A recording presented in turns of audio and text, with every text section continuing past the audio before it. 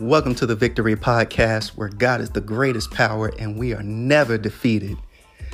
I'm Michael Lott, and I am excited about what this episode has to bring because it is going to kickstart a series that I am excited about. I'm going to be talking about the armor of God. What is the armor of God? Why do we need it? Why is it important? Well, we're going to get into all of that. We're going to talk about the armor as a whole, and then in all of the subsequent parts of this series, we will talk about each individual piece of armor. And so, go ahead and sit back, relax, grab some snacks, and enjoy the podcast.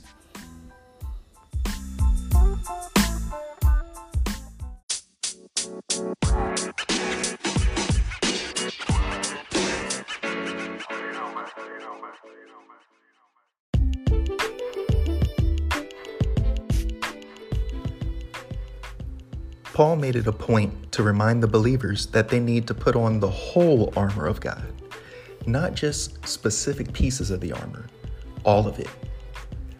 When I read and think about this, I think about a catcher. And for those of you that know me, I'm a huge baseball fan. So excuse me if I often reference my favorite sport during these podcasts. But a catcher has an abundance of equipment to help keep him safe behind the plate during a baseball game. Each piece is vital, and when you don't wear one, it leaves you vulnerable to being injured or, in the worst case scenario, even being killed.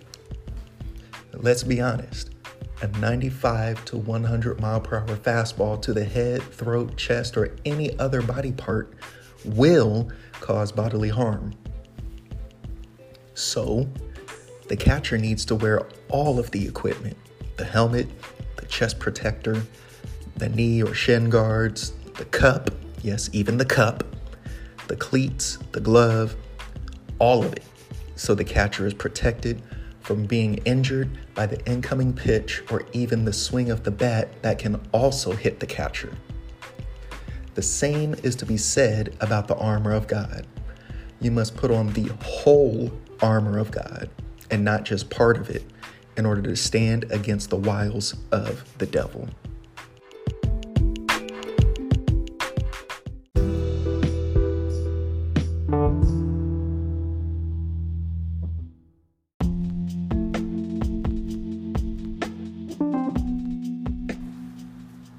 In Ephesians chapter 6, verse 11, Paul says that when you put on the whole armor of God, you will be able to stand against the wiles of the devil.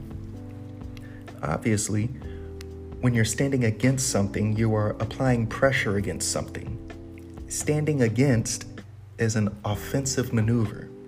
It shows that when the wiles of the devil come up against us, we aren't supposed to just weather the attack. We're supposed to fight against it. We're supposed to resist it. The Bible says in James chapter 4, verse 7, to resist the devil and he will flee from you. When you push back against the wiles of the devil, he will back down. So for me, what it looks like is this. When low self-esteem and depressive thoughts come to my mind, I don't just stew in them and wait for them to pass. Why? They won't go anywhere. See, the devil isn't just going to leave you alone if you ignore what he's doing to you. He's persistent and he will continue to do what he is doing. You have to flash on the devil at times and remind him who you are. I go into praise and prayer. I sing until times get better. I remember the promises of God in my life spoken through his word. Then those low and depressive thoughts have to back up off of me. And most times they do, because darkness and light cannot coexist together. The devil has to flee when you fight him with God. So we must stand against the wiles of the devil. Be active in your fight against the things the devil tries to trip you up on. he has no other choice but to flee.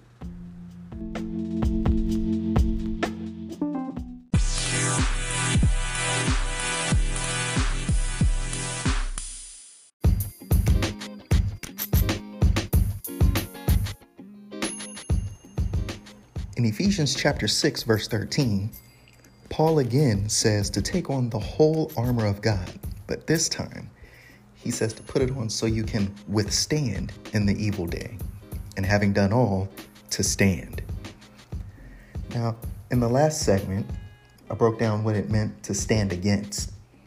To withstand also means to resist or oppose, but to withstand is more of a defensive term than an offensive term. This is confirmed by Paul's wording at the end of the verse when he says, and having done all, to stand. We are living in some days like none other, especially 2020 and 2021. Things have happened to each and every one of us that have tried to break us mentally, physically, spiritually, and emotionally.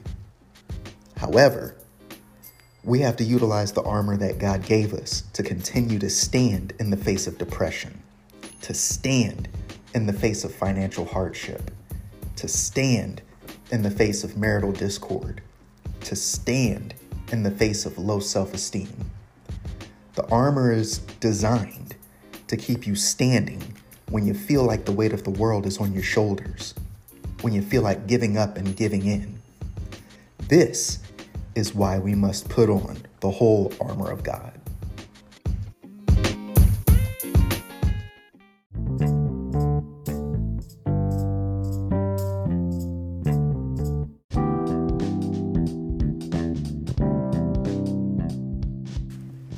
Now, in the last two segments, I've talked about how we must wear the whole armor of God, and that they represent both offensively and defensively what we need to withstand and stand against the wiles of the devil.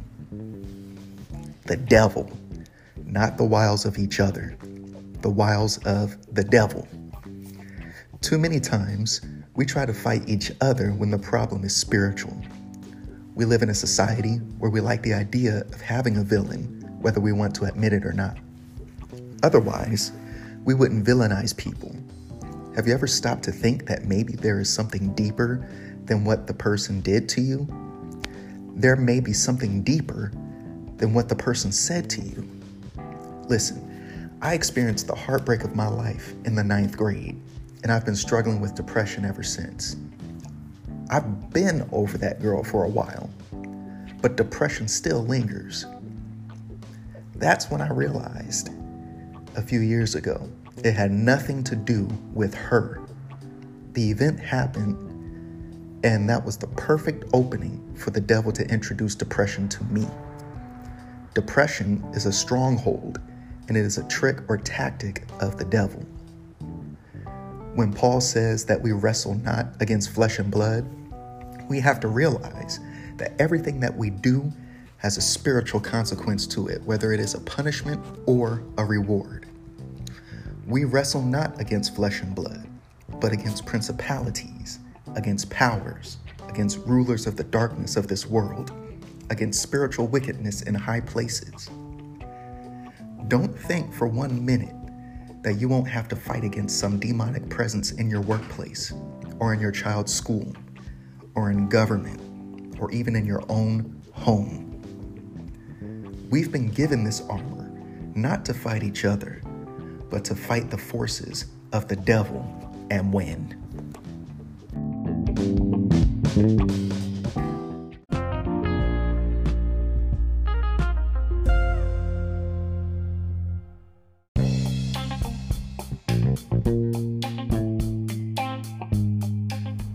This short story is called Never Forgotten, the Full Armor of God.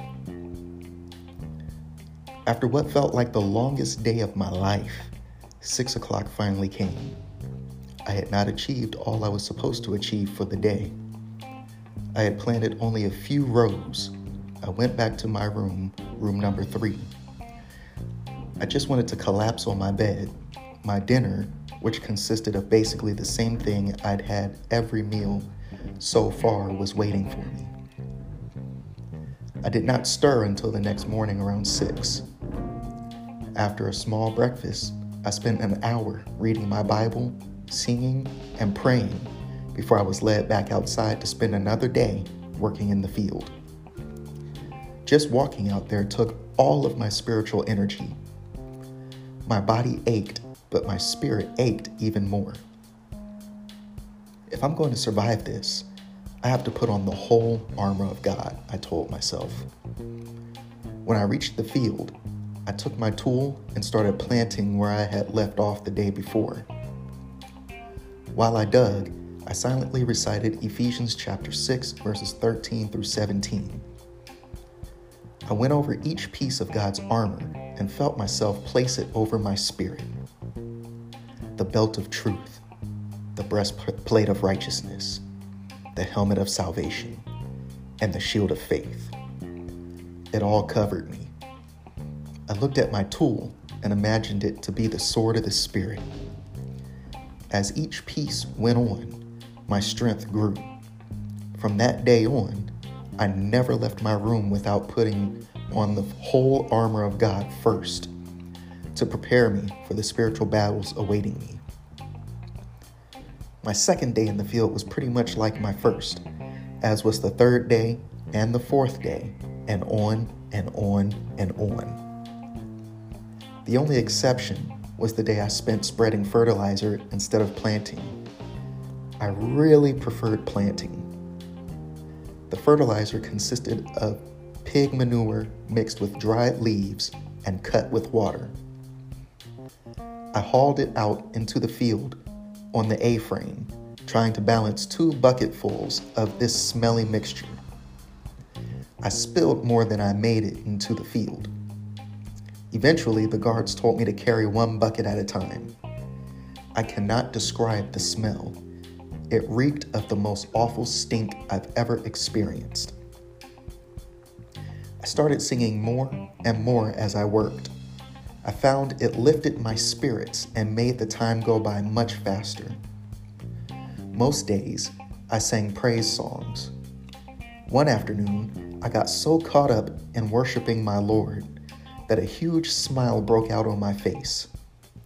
I was hot, my back ached, my knees were sore, but in my spirit, I was in the presence of God. Finally, one of the guards yelled over at me, "Hey, 103?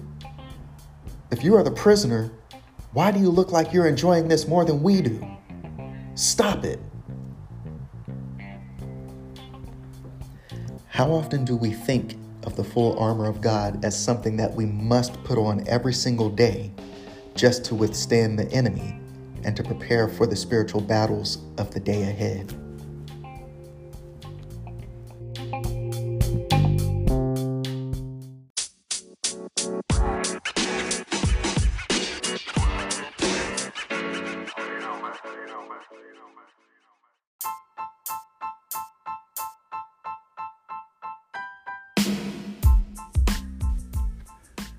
Well, I hope you've enjoyed this podcast today. Remember, we have to put on the whole armor of God, not just part of it, but all of it, if we want to be able to withstand and stand against the wiles of the devil. And it's important that we remember that we are in a spiritual war. We are fighting an enemy that we cannot touch. We are fighting an enemy that has the ability to manipulate and impact us on every level. And it's going to take the power of God to defeat this enemy. The devil is smart. He is cunning. He is strong, but God is greater. And so I want to leave you with this, that no matter who comes up against us, if God be for us, nobody and nothing can stand against us. This is Michael Lott on the Victory Podcast, and I'll see you next time.